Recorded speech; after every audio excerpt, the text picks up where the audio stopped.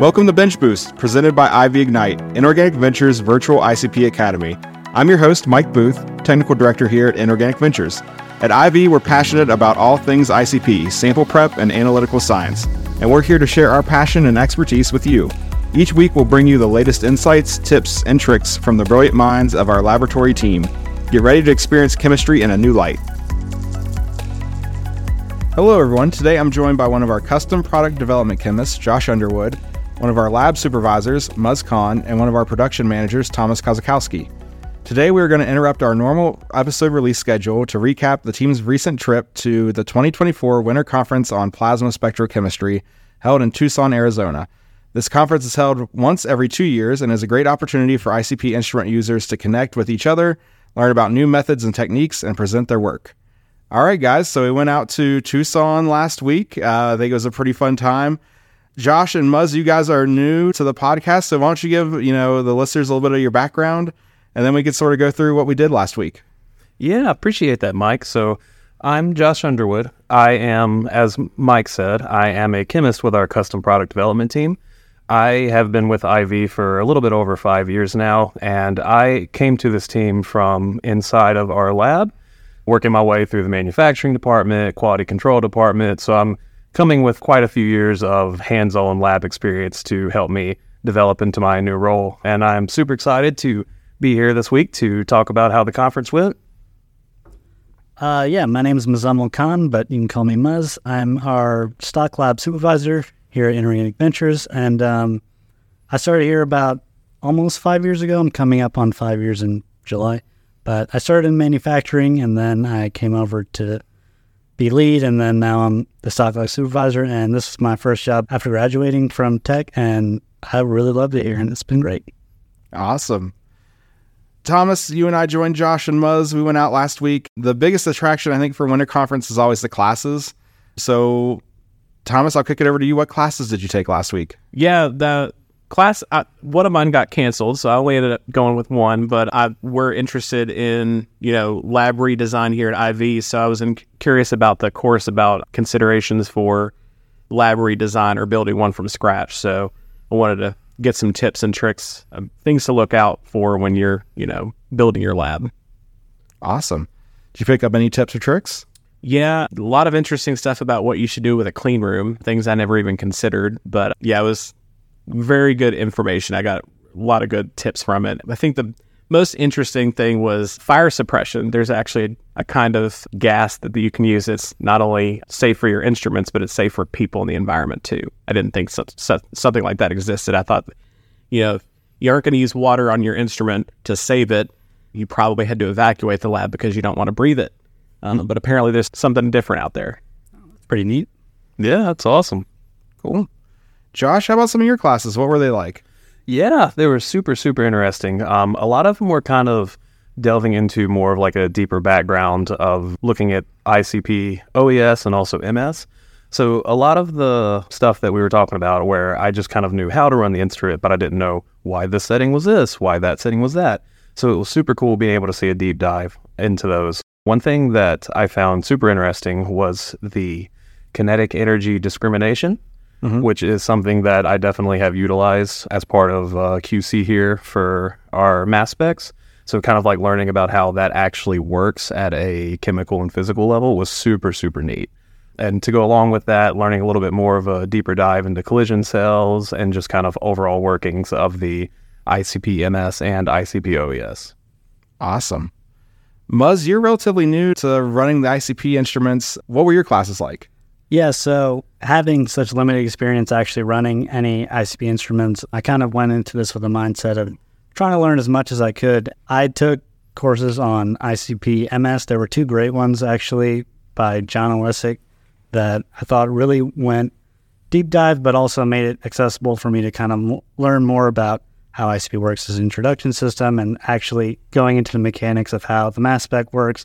Took some other classes on OES, dealing with interferences. I was in the same class with Josh for the reaction cell and collision cell. And again, that was a lot.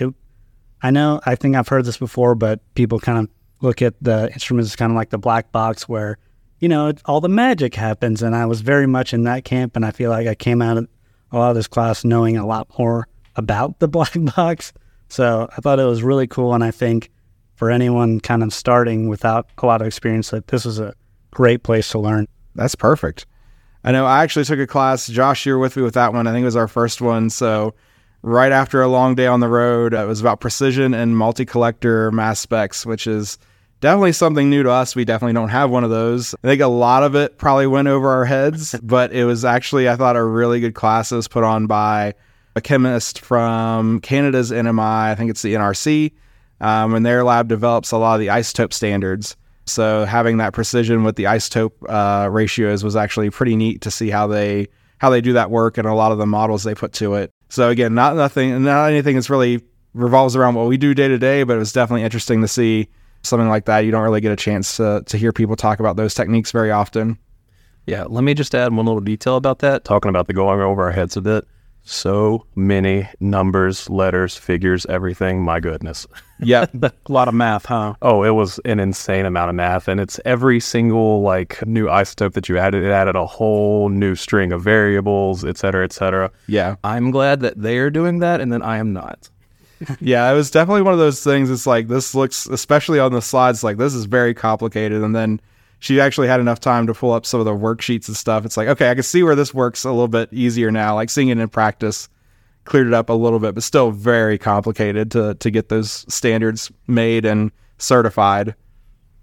Any key takeaways from your guys' classes? I know, Thomas, you mentioned earlier about clean room procedures, and I know you mentioned something to us, I think on one of our hike days maybe, about badging in and out. Yeah, so apparently, the lady that taught our course, her name was Ella. She was from Corning Research, and she said she's moved labs before, like actually as a project. And some of the things that came up with them was, even the people changing your lights might go in your clean room and stand on the bench and leave footprints. So recommended badge access to those so that you can keep everybody out except the people who know what they're doing inside the clean room, which makes it more challenging. You basically have to handhold when they change your filters out or change your light bulbs, but definitely keeps a cleaner lab. Yeah. Josh, Muzz, any key takeaways from your classes? Yeah, I know for me, like mentioning the KED cells, that was a big one that really stuck with me. Learning a lot of the terminology that's commonly used throughout the industry was very interesting. Some of the terminology that I had learned just from working here at IV, just like the phrase internal standard. So that meant something completely different to me than it does to everybody else in the industry, where our internal standard is a standard that we use internally to certify our products or test our products against. And I learned that an internal standard for everyone else is when you're using a solution that contains stuff other than the analyte you're looking at. So that was a little bit eye-opening for me. Yeah, on a lot of our podcasts, we actually have to reiterate that at IV, we don't do internal standards because we check for everything. And you coming into the world like that don't even realize it's industry practice. Yeah. Like in one of my classes, the teacher, Debbie Bradshaw, fantastic, by the way. If any of y'all are ever at a conference and have a chance to take her class, I highly recommend, or anything that she's teaching. She had said, raise your hand if you use internal standards. I was just happily like, absolutely. And then she explained it more, and I was like, oh, I should not have done that. But yeah, I thought my biggest takeaway is definitely, I guess going into this, having such little experience, I almost felt kind of embarrassed, but that around all these people, they felt like they've been working with different ICP, like Mass Spec OES, for many years. But at the same time, I guess as I was there kind of learning that people use these instruments in a lot of different ways, and the way that we use it isn't necessarily the same as other people use it. And just there's always more to learn. And so even though I didn't know a lot, I still came out of it learning a lot of different things, because from my perspective, the only way it's ever been done is the way I've seen it here at IV, and our system is vastly different than what a lot of people have set up. But I thought it was really cool just to learn all the different ways that people are using their instruments, but I came away with a much better understanding of why we do what we do, why we run certain things in the order that we do, and why and how exactly the instrument's working, which for me was my biggest kind of interest, because again, it's just felt like magic. Well, now you have a grimoire to go and sift through all the spells for the instruments, right? Absolutely. All right. Well, yeah. So classes are definitely a big part of Winter Conference. We at IV were actually fortunate enough we got to speak at a couple events at Winter Conference. So Thomas, you and I did, we sort of tag team material for a 4-hour session of some of our most popular presentations. I'll let you sort of run through just briefly, what did you talk about in your presentations? Yeah, so the first one I do actually takes almost a whole hour. It's ICP maintenance. So I kind of go over the basics of what you should look for on a weekly basis, maybe a daily basis. But then I touch on the things that you forget about that you should do monthly and maybe less frequently, but is still very important to keep your ICP running. So that's a really good class. It's got some videos in it. It's usually very well received, and we're able to give out some templates to help, your lab prosper with a good template. So I think we have that on our IV Ignite resources. And that is correct. Yep. And my other one was one that I've taught for many years now, but it's still very relevant. It goes over the EPA method 60/20 interference check solutions, but a lot of people don't realize how much work goes into making that solution. You're using it to make critical calculations for mass interferences on mass spec, but we use OES to actually figure out what's not present. So we kind of take a deeper dive into some of the interferences you can expect on OES and broaden it out to show you, iron's terrible for interferences, but so are a bunch of other elements. So we kind of touch on that. And then I think you taught 3 classes. Yeah, I took a lot of the material, a lot of the basic techniques. So we usually talk about washout. So how can you improve washout on your instrument? Sources of contamination in the lab, that's another pretty important one. And both washout and sources of contamination in the lab are available as free courses on IV Ignite. So if you're interested in that, check out IV Ignite. Those are available for free. But we also talked about the differences in calibration curve methods versus direct comparison methods versus method of standard additions. So that's always interesting. A lot of folks, I think, aren't aware of the method of standard additions. And it's a really powerful technique when you're dealing with troublesome samples. And lastly, I gave a presentation that sort of recaps our in-house method of how we test customs. So sort of going through all that process of how the method was validated. And Thomas, you did the work on that method, so there's months of your life sort of in that presentation around just all the interference tables that were built and how the standards were designed. I think it's a really good presentation that people tend to enjoy once we get into the details of it. Yeah, my favorite part about that method, though, is that we test for every single element and we mitigate interferences in addition to chemical compatibility. So it's just a big math problem coupled with chemistry, but it's a good method that tests for everything. Yep. Yeah, we took classes on interferences, and there's a lot that goes into those. Oh, yeah. Very impressive. Including all the oxides, and especially, oh my goodness, if you're using ammonia gas, which seems to be such a fantastic gas for collision cell, it can create so many different products. One day we'll get that gas. One day. Yeah, so that was really our course, our main course that we taught, but we were also lucky enough to be invited to present at one of the other vendor talks as well. So I know a lot of the bigger instrument manufacturers put these on, like Agilent, I think, did a lunch session every day. It looked like a lunch session every day. But we actually spoke at the Texas Scientific Products breakfast session, which I thought was really cool, where I talked about the method that was developed by our R&D chemist, Autumn Phillips, and sort of coordination with Sergey Lincoln at Texas Sci and CEM and one of the local hemp growers to sort of put a method in place to digest and analyze cannabis and hemp samples on ICP OES, where that work is normally done on ICP mass spec. And Thomas, I know you were present at that session. Josh and Muzz, you had left that morning to come back home, so you guys missed it. But there were some other interesting presentations as part of that one as well, right? Yeah, what I found most intriguing, besides the fact that they served us a hot meal, was the fact that they were really showcasing their different nebulizers. So each talk was about a different one of the nebulizers at Texas Scientific Products, and they were really cool. So, I mean, one of them dug into lithium on the OES, which is interesting because you can tell the difference between 6 lithium and 7 lithium without mass spec. And they had a nebulizer that helps quite a great deal with that. And yeah, it wasn't salesy. So it was technical, showed how it, the benefits of those nebulizers for specific processes, but they really weren't pushing the product on you. It was well done, I think. Yeah, that was a good one for sure. I know I enjoyed, there was someone did a presentation about their high throughput laboratory, and then there was another laboratory that had just a wide range of sample types. My favorite included scorpions. Yes. Grinding. Yeah, their lab deals with everything. So I think that was an Arizona University researcher. So their lab gets anything you can think of, and ground up scorpion was one of them. So how do you digest that versus maybe bones or whole blood? Their sample types were all over the place. Yeah. It's really interesting. Yeah. And they had a nebulizer that did it all. Yep.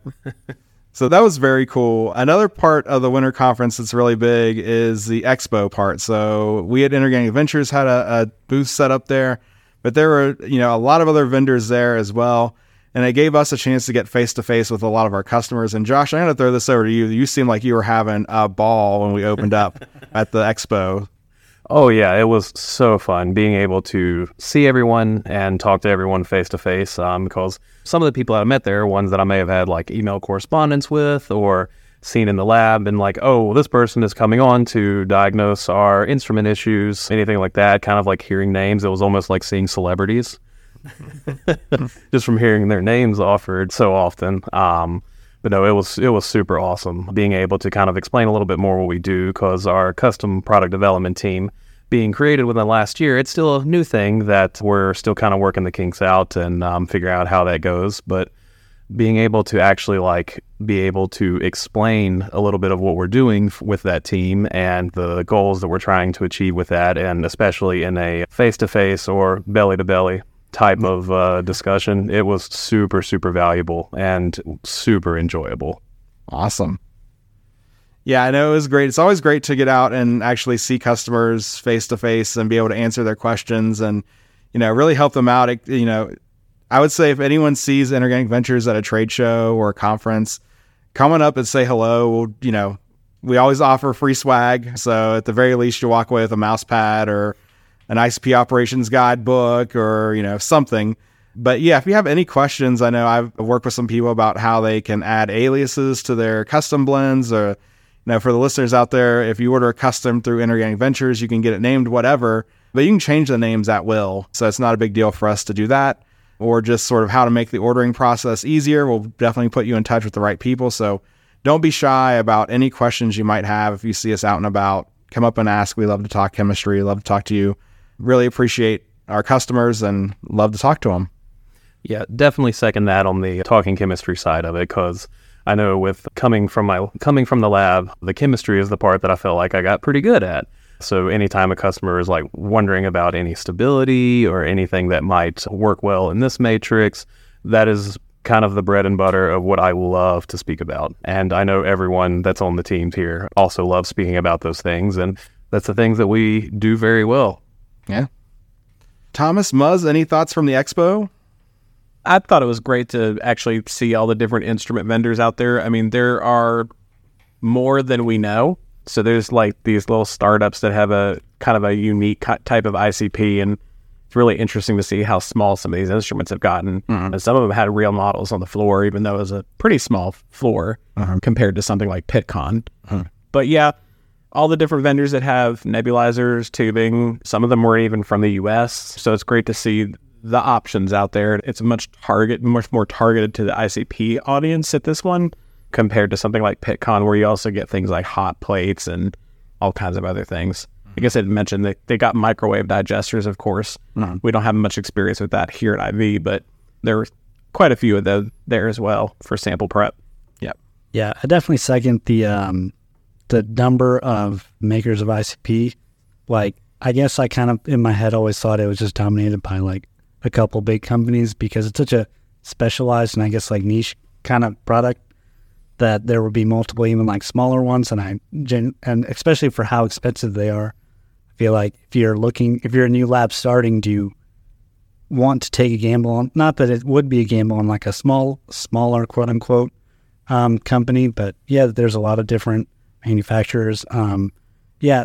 Seeing a booth for a company that was just dealing with tubing was also like, I guess it's huge with how often you're having to change everything. It can really make differences, but there's just a sheer number of different kind of things that all just kind of go into doing the same work, that there's so many different companies and kind of go into it. It's really neat. And then I know one of my most that felt really interesting to me was we have an Anton Par density meter, and Anton Par had a booth set up, and when I went over there, they had a new instrument, and just immediately it looks way different than our instrument, but the software was immediately recognizable, and it's just, you kind of realize that, hey, it's the same people. Yeah, if it ain't broke, don't fix it. Mm-hmm. Yeah, I know. The expo is always neat to sort of go out and just see what all is there. You always pick up just some new tips and tricks just from the vendors. If you go around and talk to them, though, like us, the vendors are there to talk to you guys. So yeah, if you seem interested in something, go up. I'm sure that any one of them would talk to your ear off about what they're offering, and all of them have their own particular thing that they're really good at. So a lot of options out there in terms of instruments and muzzle, like you were even saying, where to get tubing, if it's specialty tubing, something like that, or different options for sample prep or sample intro systems. There's just a ton of options out there. So I think that's another benefit of shows like or conferences like this, is just getting the option to go out and talk to those vendors. Yeah, and you can get personalized, I guess, help from these people who are experts in their small parts. So for example, if you're just looking for nebulizers, they might have different types of nebulizer thing, and if you tell them what kind of samples you're analyzing, they can directly be like, this is the kind of nebulizer that you would want, that would be better for this kind of sample and things like that. So I think you always want to just talk to as many people as you can, because they're trying to sell you, so they're going to try and help you, and I think it's cool. It feels like a nice little, I guess, community almost. Yep. I know, just from Inorganic Ventures perspective, it's also nice to talk to the other vendors, because that gives us a good option to collaborate. So you'll see some of the fruits of this conference coming as soon as March, when we're going to join up with Glass Expansion for a webinar on washout. So keep your eyes peeled for that one. That should happen sometime in March. And then just a chance to collaborate on different projects. We work a lot with the folks at CEM. They do microwave digesters. So getting some stuff in the works with them, and along with some of the other instrument manufacturers, is just really good for us to be able to do different projects and sort of merge the specialties of Inorganic Ventures and, folks like CEM or Glass Expansion or Texas Sci or, whoever. Really good chance for that. So keep your eyes peeled. We're going to see a lot more collaboration with Inorganic Ventures and other companies this year. All right. So I think that about covers the conference, unless you guys... Yeah, there's one thing. I mean, to the sides of the exhibition hall, they actually do poster sessions. That's right, yeah. That was a really good opportunity to see what people are researching on different types of instruments, different industries. Quite a big session on clinical, so that we don't deal with any of those kinds of samples here. All of our stuff's inorganic with inorganic matrices, but seeing their challenges with mercury, I was like, hey... I looked at one poster, was like, have you checked out our website about mercury?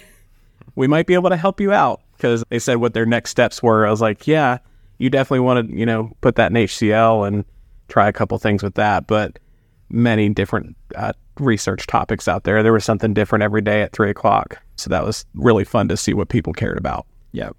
Yeah, that was really cool. I almost forgot about the posters, but you're right. That's a excellent resource for folks to be able to present their work, and then get a chance to just walk through. They had set up probably 50 plus posters every day, which was really cool to see. I know I walked around, and I think maybe the most interesting one that I saw was about a group using machine learning to deal with interferences on microwave plasma instruments, which was really interesting. So I'm glad I got a chance to see that, because that was... Yeah, microwave plasmas usually have to deal with a lot more interferences because the plasma doesn't burn as hot. So that they had developed a method to try to, in the software, get rid of those interferences through this AI method, basically, which was really interesting. So yeah, I think that about covers the conference. But we didn't just go out. We didn't work all the time. We got to have a little bit of fun while we were out there. So... Thomas, you have a nice camera. You like to do photography. We did get to go out to some parks, right? Yeah, so I do like to take pictures. If you've ever been to IV and seen my office, the fruits of my photography labor on the wall. But yeah, 2 years ago, I got to go to Saguaro National Park. It's got the giant cactuses. They were pretty cool, and Josh was wanting to see the biggest one he could find, so I had to drag him there. It was really nice because we were there on MLK weekend, and on that Monday, it was actually free parking. So we went out all morning, and 3 mile hike? What if say it was about 4 miles, I believe. Was it 4? Mm-hmm. Okay. So yeah, we saw probably, 1,000 cacti. Yeah, it was very interesting coming from the area that we're in the Appalachian Mountains, seeing trees everywhere, seeing hills, and instead going to flatness everywhere. You see a mountain in the background, and you're like, is that 7 miles away? Is that 1,700 miles away? Who's to say? But definitely the national park was incredibly beautiful, going and seeing all of the cacti and what they call the actual cactus forest there. Yeah. And seeing the cacti just as dense as you would find in the woods here, and all the different shape that they grow in, and finding out how slow that they grow. I can't remember who mentioned it, but I know someone had mentioned where the cactus in that specific park, they don't start to actually grow branches until they're 75 years old, I believe. Yeah. Crazy. Yeah. So they're old. Yeah, definitely old. Definitely, probably pre-United States for some of the cactuses that we saw. So very cool stuff. Yeah, they were massive. And I just don't understand how the branches grow, because sometimes they're like 4 trying to grow from the same spot. They're going in all different types of directions. And I just don't understand. Like, flowers, they grow in the direction of the sun, but I don't. Like, where are these branches going? And then I think one of them we saw when we first started our hike, you could see the prickly pear was in the cactus. Oh, yeah. Like it sprouted from a bird's nest or something. So that was like a cactus on a cactus. It was kind of cool. Yeah, so definitely got to have some fun. Anything else before we close out this episode you guys want to throw in about our trip last week? I know for me, I really enjoyed getting to visit some of the West Coast food places, such as In-N-Out. And I did find out the hats that they wear in In-N-Out, if you just ask for one, they'll give you one. It's true. Josh definitely looked like he ordered the kids' meal. He was just... It was kind of throwback to like 1999 Burger King, with the crown that they would give the kids. Absolutely. Awesome. All right. Well, yeah, definitely I would recommend, if people get a chance in 2026 to attend ICP Winter Conference, definitely try to put yourself down for that. You can learn a whole lot. It's a very extended conference. I know we were there for a week and it was still going on for like another 2 days, I think. I think so. So there's a lot of chance to learn a lot of things. So yeah, if you are looking for stuff to put on your calendar for upcoming conferences, always keep your eyes peeled for the next ICP Winter Conference. So we were happy we were able to attend this year to connect with so many other ICP users. So just a reminder, if you see Inorganic Ventures out and about, please come up and say hello. We always love to meet folks and give away IB swag. And you can follow Inorganic Ventures on LinkedIn for updates on where our team will be next. Join us next time on Bench Boost as we resume our normal episode release schedule. We'll hope you'll join us then and have a fantastic week. Thank you.